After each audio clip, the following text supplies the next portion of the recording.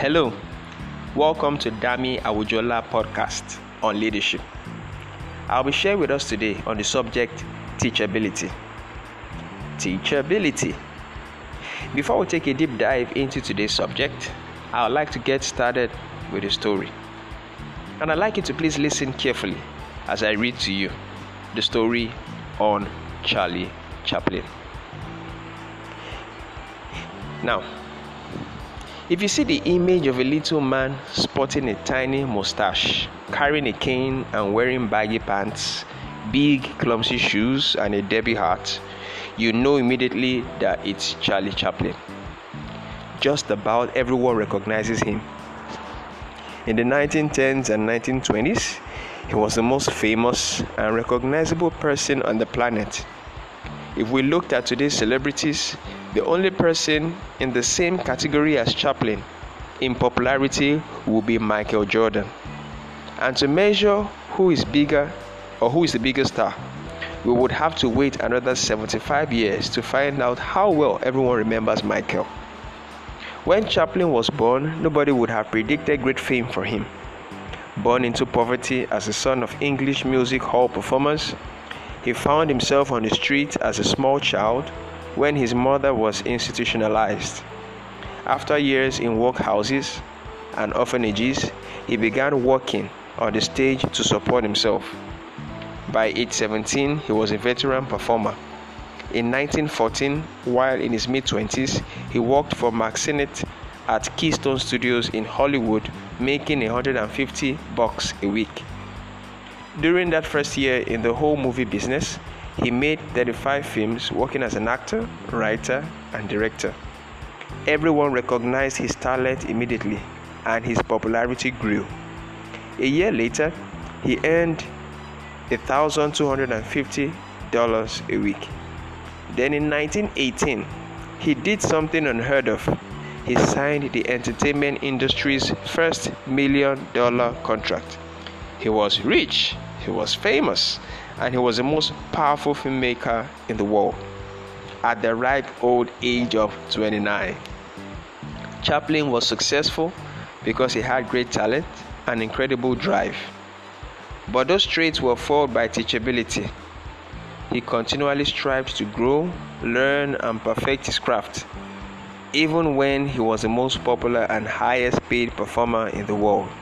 He wasn't content with the status quo. Chaplin explained his desire to improve to an interviewer. He's claimed to have said that when I was watching one of my pictures presented to an audience, I always pay close attention to what they don't laugh at. If, for example, several audiences do not laugh at a stunt I mean to be funny, I at once begin to tear that trick to pieces and try to discover what was wrong in the idea or in the execution of it. If I hear a slight ripple at something I had not expected to be funny, I ask myself why that particular thing got them laugh. That desire you could see in Charlie Chaplin to grow made him successful economically, and it brought a high level of excellence to everything he did. In those early days, Chaplin's work was hailed as marvelous entertainment. As time went by, he was recognized as a comic genius. Today, many of his movies are considered masterpieces, and he is appreciated as one of the great filmmakers of all time. Screenwriter and film critic James Agee wrote, "The finest pantomime, the deepest emotion, the richest and most poignant poetry were in Chaplin's work." If Chaplin had replaced his teachability with arrogant self-satisfaction when he became successful, his name would be right up there along with Ford Sterling or Ben Turpin, stars of silent films who are all but forgotten today. But Chaplin kept growing and learning as an actor, director, and eventually film executive. When he learned from experience that filmmakers were at the mercy of studios and distributors, he started his own organization, United Artists, along with Douglas Fairbanks, Mary Pickford, and D.W. Griffiths. The film company is still in business today. Now, what is the lesson from this story? Those who stop learning and refuse to keep learning are soon forgotten. Now, I'd like us to be very pragmatic about teachability. Leaders face the danger of contentment with the status quo. After all, if a leader already possesses influence and has achieved a level of respect, then why should he keep growing?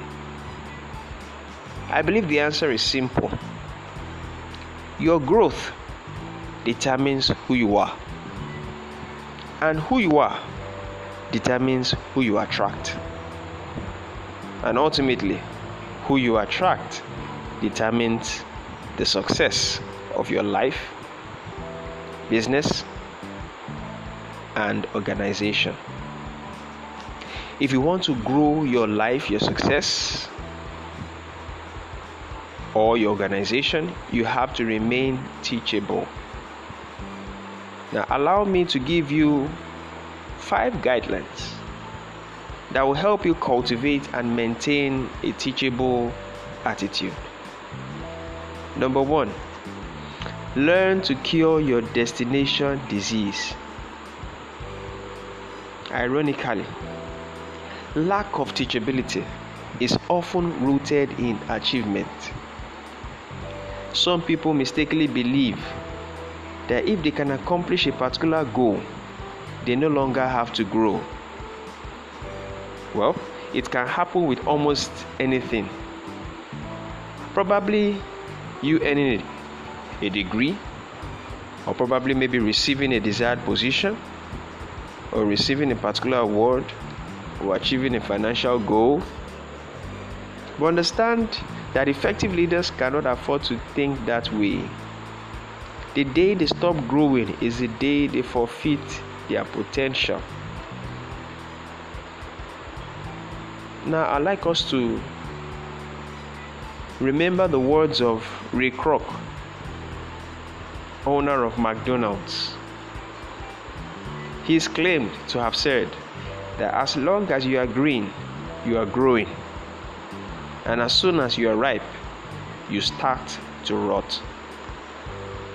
Number 2, on the guidelines to help cultivate and maintain a teachable attitude is for you need to overcome your success. Now, another irony of teachability is that success often hinders it. Effective leaders know that what got them to where they are doesn't keep them there. If you have been successful in the past, beware and consider this. If what you did yesterday still looks big to you today, I can say you haven't done much today. Number 4. Number 3. Learn to swear off shortcuts. Nancy Dorman is quoted to say that the longest distance between 2 points is a shortcut. And I suppose that's really true. For everything of value in life, you've got to pay a price. And as you desire to grow in a particular area, figure out what it will really take, including the price, and then determine to pay it. Number 4, learn to trade in your pride. Teachability requires us to admit we don't know everything, and that can make us look bad. In addition, if we keep learning, we must also keep making mistakes. Surprised?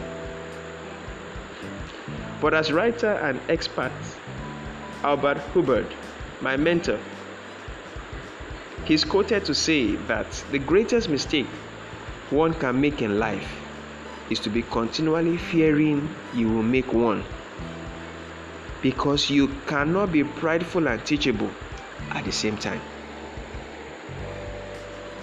Another wise man is quoted to say that for everything you gain, you lose something. So to gain growth, give up your pride. Number 5, never pay twice for the same mistake. It was Teddy Roosevelt that asserted that he who makes no mistakes makes no progress. And that is very true. But the leader who keeps making the same mistakes also makes no progress. As a teachable leader, you will of course make mistakes. Forget them, that is the mistakes you made, but always remember what they taught you, that is the lessons you learned. If you don't, you will pay for them more than once. Now I'd like us to refresh and reflect on teachability. If you were a crop,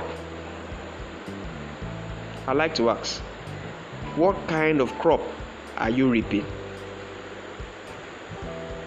Does your life and leadership seem to be getting better day after day, month after month, year after year? Or are you constantly fighting just to hold your ground? If you are not where you hoped you would like to be by this time in your life, your problem may be lack of teachability. I'd like to ask, when was the last time you did something for the first time? When? When was also the last time you made yourself vulnerable by diving into something for which you weren't an expert, something you were not really good at?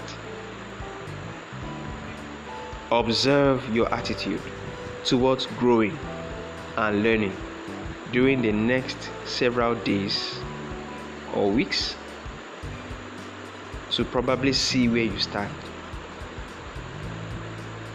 I would suggest that to improve your teachability, you do the following things. Observe how you react to mistakes. Do you admit your mistakes? Do you apologize when appropriate? Or are you defensive? Please evaluate, introspect, and observe yourself. And ask a trusted friend's opinion. If you react badly, or you make no mistakes at all, then know this: you need to work on your teachability. Number 2, to improve your teachability, I would like you to try something new. Go out of your way today to do something different that will stretch you mentally, emotionally, or physically. Challenges change us for the better.